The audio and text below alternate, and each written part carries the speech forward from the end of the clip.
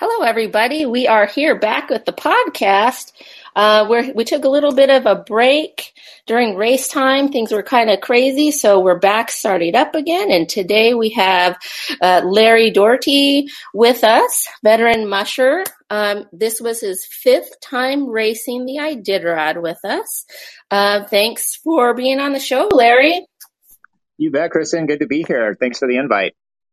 Yeah, so we have a lot to talk about. There's a few things we want to go over. I want to get your take on how the trail was this year, being your fifth time. You kind of, you know what to expect, but this year was a little bit different, of course. You had some signs on your sled, and I think you might do this every year, maybe, the Hope for Alaska program. So we'll hear a little bit about that. And you took a COVID vaccine and did something with that too. So we got a lot of things to cover, but we'll start with how you find time to mush and train. And you work in oncology, so you got a pretty busy schedule as it is. Yeah, I sure do. I'm fortunate to have an understanding family and a practice that is very supportive of my mushing pursuits as well. It would be a dream of mine to have my own sled dogs and to live a true mushing lifestyle. That's not really compatible with the other aspects of my life right now. I've got 5 kids at home, and my wife isn't nearly as into mushing as I am. She tolerates it, and she's come to enjoy aspects of it. But you have to have full family buy-in to have your own team. So the answer is I just have to have some compromises in my life. Instead of running my own dogs, I partner with other mushers who have large enough kennels that they can lease out dog teams to me. So I've partnered with Mitch Seavey for 3 of my Iditarods, including this year. And 2 of my Iditarods with Jason Campo. Yeah, I was looking at some of your video, and it seems like from the insider, it seems like you run some young dogs sometimes from other kennels, and you just B teams or dogs that you're trying to get ready for other mushers to be competitive, that sort of thing. Yeah, my first Iditarod, some of the dogs that were on my team ended up being on Mitch Seavey's championship team the next year. So that's kind of fun. But yeah, usually I'm either running a B team or a less experienced team. This year I was running Mitch's tour dogs. His puppy team was being run by Hal Hansen. And most of his 18 studs he had bequeathed to Dallas. And so he pieced together tour dogs that most of whom had not done competitive racing until this year. Gerhard T-Art has been training those dogs all year and been qualifying for the Iditarod with that group of dogs. But I took them on their first long distance sledding adventure, if you will. And the fact that you can piece together tour dogs for an Iditarod team, I think really speaks to the quality of Mitch's overall program, his genetics and training and the whole deal. So, but yeah, I required a lot of help to get to the starting line from Mitch and from Gerhard. Very, very grateful to all those guys. And you finished and you did well, and it seemed like Hal also did well. He finished. So pretty good dogs and good setup for you. And that's really neat that, you can work with, other kennels and get, just work the dogs. They're just having fun. Yeah. I often say that Joe Reddington, I think he had the dream and the vision that the Iditarod would speak to a wide variety of people. I've heard that he would loan dogs out and encourage those who otherwise, didn't live a mushing and a kennel lifestyle to somehow find their way to the starting line. And so I think, my experience kind of harkens back to that. And I'm appreciative that there's an avenue for a guy like me that doesn't mush full time, that I can still be a participant in the Iditarod. Yes, and also bringing some attention to your cause, Hope for Alaska. Why don't you talk a little bit about that? I saw you had some signage, or your family, and had some signs out at the finish line. So yeah, talk about that. Yeah, you bet. So I always mush with prayer flags on the side of my sled on behalf of a nonprofit called Radiating Hope. That I helped start about 11 years ago, and the prayer flags are I carry those in honor of my cancer patients. So each of those flags has a name written on it of somebody that I have treated right here in Alaska.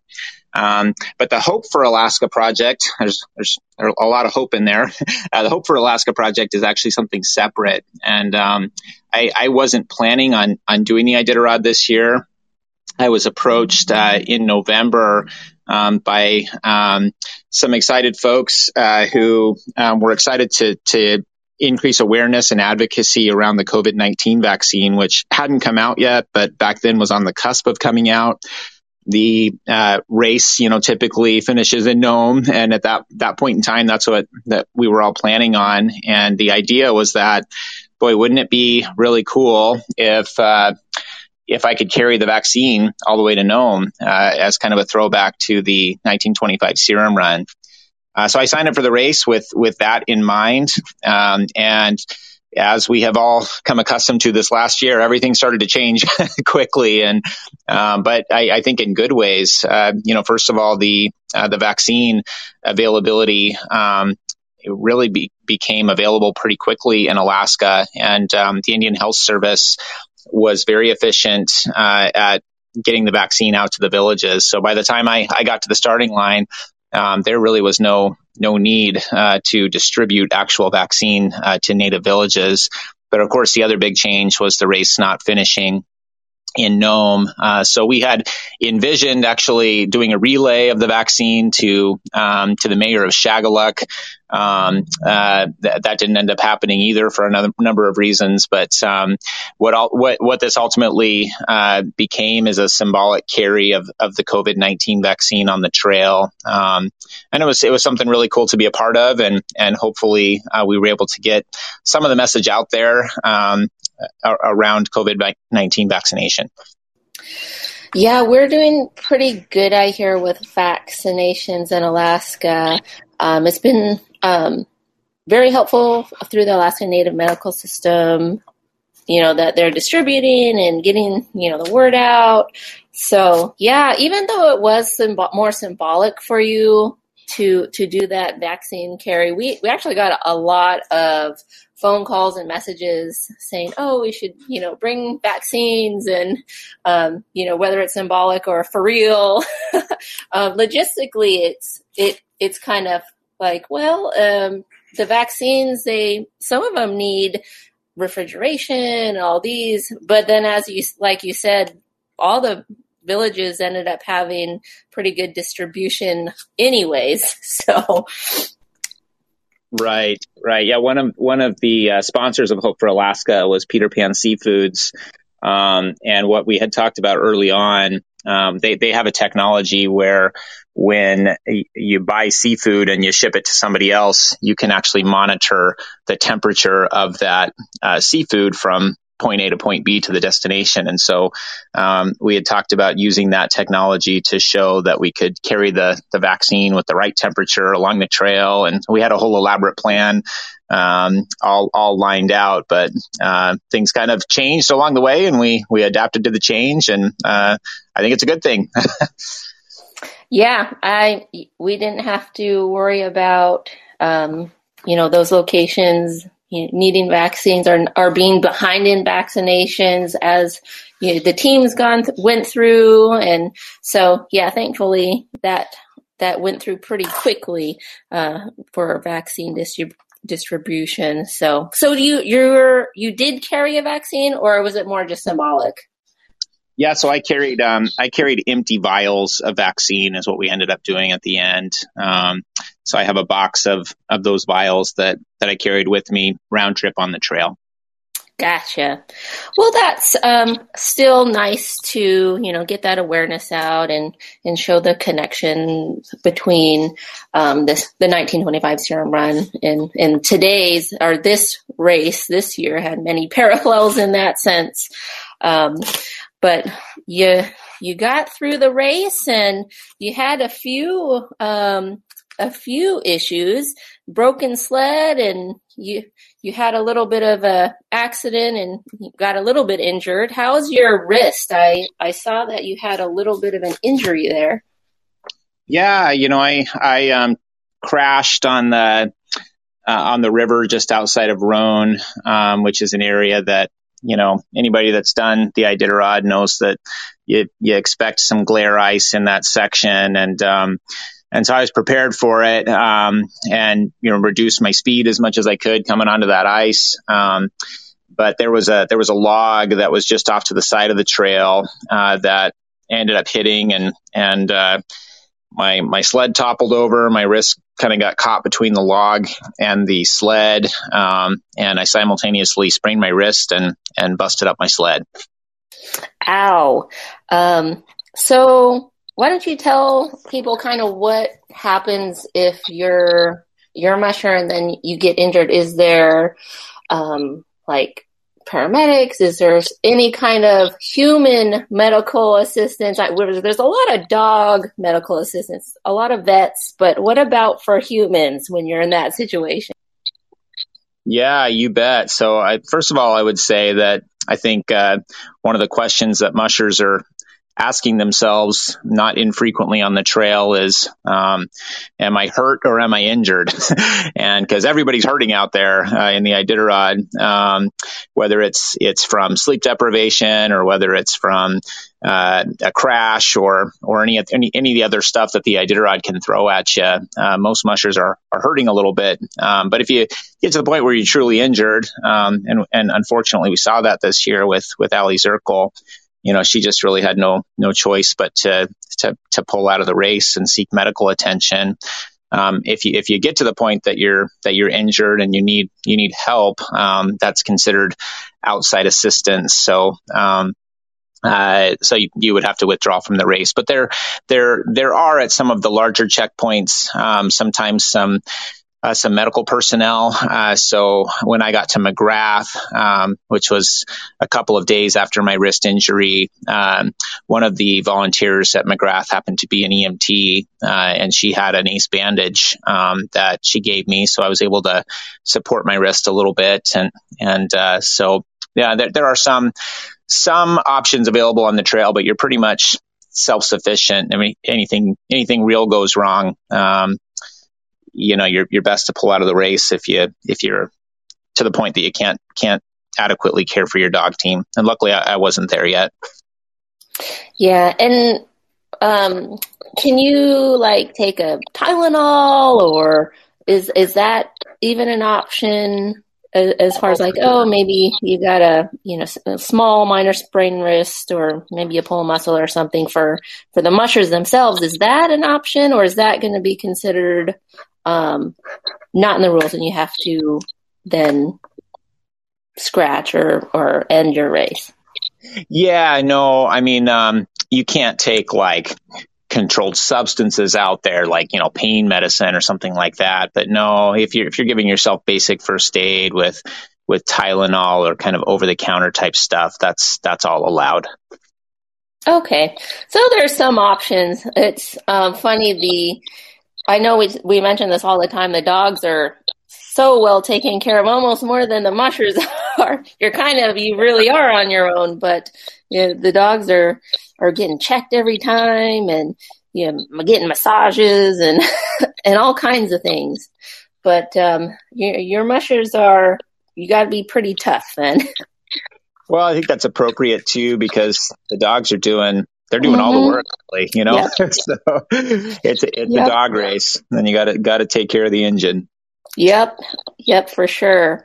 With your sled, so you had a little bit of a break on your sled, and you ended up having to switch sleds out or making a little bit of a repair on the trail. Yeah, so I actually didn't didn't notice that my stanchion was broken. One of the volunteers at the Roan checkpoint did, and I was fortunate that Bruce Lee happened to be at Roan, I think waiting for his next flight to another checkpoint. He's part of the insider crew, and very experienced musher, but also has some experience in a lot of experience with sleds. And so, I would have fashioned a repair. I had a sled repair kit, and I probably would have, splinted it with some supplies that I had. But I left Roan with a much more elegant repair than I would have fashioned with Bruce's help. I've seen some pretty good repair MacGyvering from other mushers as well, just this season. So you guys kind of have to get a little creative, but you have a repair kit. Most mushers, is this just kind of basic thing just in case, or how extensive do those little repair kits get? Yeah, I think that there's kind of standard items that every musher carries. So like a popular thing is hose clamps, which is just something that allows you to, make a rigid splint if you have a piece of the sled that breaks. You want to carry some paracord. So there's kind of some standard things that would be helpful, tape and glue, and but then there's things for your sled. So my sled, I was driving a prairie-built sled, and Mitch had put together a collection of bolts and screws and tools that would fit for that specific sled. And did you switch? You switched out. You brought an extra one this year. Mitch actually sent one sled to McGrath with the idea that if either Dallas or Hal or myself, if any of us needed that sled, it would be available to us. So I was the one that needed it, so swapped it out there. Oh, gotcha. So a lot of really planning ahead, and in case this happens, and you have this available. So I'm sure that's pretty common with all the other mushers, but it's a lot of a planning. With the three of you, you're kind of mushing as far as, two from Mitch's kennel. Do you end up planning like in the beginning together, or like what if situations, or? Yeah. So, Hal and I had several meetings with Mitch where we ended up, we were on the same schedule, the same plan for the race. And so we had several planning sessions where we would game plan and talk through, what the trail was likely to look like, what sort of challenges we might face out there, planning the drop bag supplies, and all of the caveats that you need in place. So yeah. And I hear you lost some items along the trail as well, but they were all found, I think. I was a disaster in some respects this year that way. I don't know what was wrong with me, but when I was leaving Roan, I had this kind of tricky parking spot. All the parking spots at Roan are tricky, but I was kind of sandwiched between these trees. And I was kind of just focused on how I was gonna get the team out of there, and I required, help to kind of weave my dogs, who were all still pretty fresh and excited at that point, weave them out onto the main trail without crashing into any of these trees. And so I was more preoccupied about that, but I had also, I don't usually take my parka, inside. I just leave it on my sled or in my sled. But I had fallen through, an ice bridge in the gorge, and so was drying out my parka and my bibs. Anyway, bottom line is I ended up leaving Roan, without my parka and my bibs. So I had to turn around and come back and get my parka and my bibs. And later on in the race, I somehow dropped my phone, and I didn't catch that until a checkpoint or two later because I wasn't using my phone much. But it got run over by about every musher out there. Another musher ended up finding it, but it wasn't. It was actually Hal that found it. Wasn't functional. So yeah, I lost some stuff this year. For that phone, are you going to keep your phone and mount it on the wall, maybe? Casualty of 2021 Iditarod. Maybe have. I don't know. I don't know if I'll do anything sentimental with it or not, but I do still have it. Well, I'm glad you found your missing items. I feel like maybe is there a lost and found when on the trail? And musher just kind of go by and pick stuff up as they find things, and just kind of drop things off at checkpoints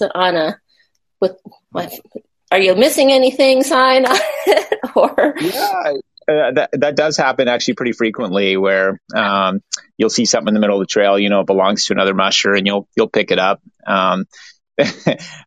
At Don's cabin this year, I was just gearing up to leave Don's cabin, and Lev came up to me and asked if I'd seen his cooker. Long story short, another musher had thought that somebody had left their cooker behind. It was Lev's, who was going the opposite direction, and they was like, "Oh, let me take this cooker down to the checkpoint of Iditarod." So everybody's looking out for each other out there, and nobody wants anybody to lose anything. For sure. So you had quite a crowd at the finish line. Your family and friends, I imagine, had come down to greet you as you crossed the finish line.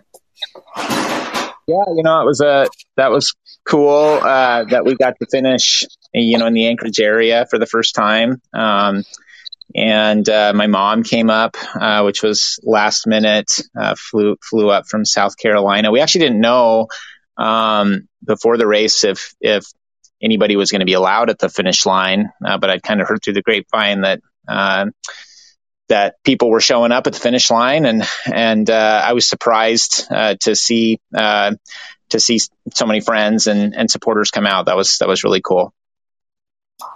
Yeah, towards the end there, we were allowing the friends and family of mushers, to come and see. So you had a really nice welcome home from your family, and I ended up being there for your return. So I have some nice pictures of your group. So I'll have to get those to you. I'm still sorting through. I haven't seen any of those. That'd be cool to see. Yeah, it's been still pretty crazy. We're getting to finishing up the awards. I know a lot of people are waiting for the rest of the specialty awards to be announced. And, of course, we have the four-wheeler drawing for all the finishers. So that's going to be happening as well. If you haven't seen, we've announced that show, we're going to do an award show, and it'll be on the 8th. So that's next week. Yep, we're still finishing up this year's race. We have one little bit, and that's that award show next week. So we're closing things out. Looking back at the trail this year, what do you think? I can't remember if it was you or not, but I'm not sure, said it might have been you, that maybe it'd be kind of fun to do this trail one year, the regular trail another year, or something. Yeah, to some extent out there, we were all rookies this year, because probably not very many of us, if any, had done the trail or any section of that trail in reverse.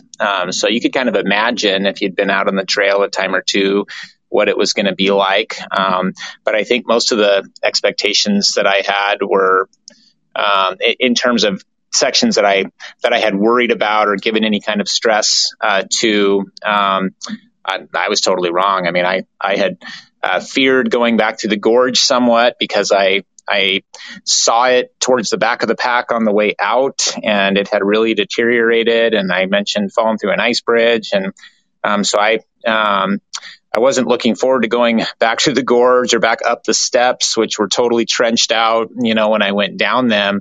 But my goodness, the trail crew just did a phenomenal job, and it was just not even recognizable. I mean, the steps in particular, nice ramps that they had somehow refurbished that entire section, and it just really looked amazing. And then the other area that I think a lot of mushers had some anxiety about was what many people call the chute, which is as you're leaving, as you come off the Happy River, there's typically a pretty steep ramp there that, coming back the other direction would have been pretty hair raising. And it seemed like they had completely rerouted that whole section. I mean, there was a very wide trail that was much more gradual. And I mean, it was like a great big wide highway. So I just can't speak highly enough of the trail crew this year and all the effort that they went to make a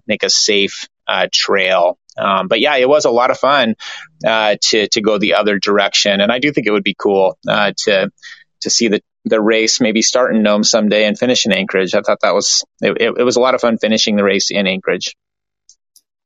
And this year, all the finishing mushers received a different belt buckle for this year. Because the trail was so different. I talked a little bit to Aaron about that, and we're going to have Aaron on the podcast talking about the new belt buckle as well. So you have that then to commemorate this very different year on the Iditarod Trail. Yeah, it was totally unexpected. There hadn't been any mention of that I was aware of before the race. And my gosh, what a cool memento to have. I mean, there's not many possessions that I value more than my Iditarod belt buckle. You fight so hard to get one and dream so long about doing the Iditarod if it's a goal of yours. And so to now have this special one that was custom for this year, super, super cool. I was grateful to get that. I heard a lot of social media chatter or whatnot asking or just kind of commenting, well, is this year's race going to be easier because it's shorter and you're just going back through? But from a lot of mushers comments, it was like they worked the hardest they've worked, it seems, almost from any other race. So I don't know what's true. I don't think any Iditarod would be easy, but it definitely came with its own challenges this year. It should have been the easiest Iditarod because it was significantly shorter, at least close to 200 miles, I think, shorter than the normal race. The trail was in phenomenal shape. I mean, for the most part, we had hard and fast trail the entire time, with the exception, ironically, of the burn. That was the slowest section of trail for me. I mean, usually, you expect that to be a fast, white-knuckled ride without a lot of snow, but on the way back, we actually had fresh snow that was really slow. So that was kind of an irony. But so yeah, we had a hard and fast trail. It was a shorter trail. We really didn't have any significant weather to contend with. I mean, we did have a couple of really cold nights. There was, when I was leaving Ophir, it was minus 40, and I was told it got as cold as minus 50 that night. I don't know if that's true, but it sure felt like it. And we had another night that was, minus 30 or so. So there were some challenges, but you didn't have the coast weather. You didn't have, deep snow on the Yukon like I encountered last year. But I will say that if you were a rookie this year, don't feel like you were in any way shortchanged. That for me, this was my hardest Iditarod, and my injury clearly played a role to that. It was a daily struggle for me because of that. But there was a lot of dog illness on the trail this year as well. I think most mushers experienced that. Just the dog teams had some pretty wicked diarrhea out there, which thankfully by the end of the race, we were getting better control of. But there were definitely new challenges presented by going the other direction and just new things thrown at us. So it was a tough trail for me this year. Well, Larry, I'd like to thank you again for coming on the podcast. Is there anything else you'd like to mention or do a shout out or anything? Yeah, I just want to thank all the sponsors of Hope for Alaska for putting my race together this year and having the confidence in me to represent their organizations well. Thankful for my family and my medical practice, all my coworkers for, being at the finish line and for supporting yet another Iditarod. So, and thank you to the Iditarod for putting on a race this year. I know that decision probably didn't come lightly, and it came with new challenges for the race as well. But my hat's off to all the organizers, all the volunteers, and just grateful to have been a part of it. Well, thank you, Larry. We'll go ahead and let you go back to work, your regular day job, but you're nonstop busy on and off the trail. So thanks again. Thank you.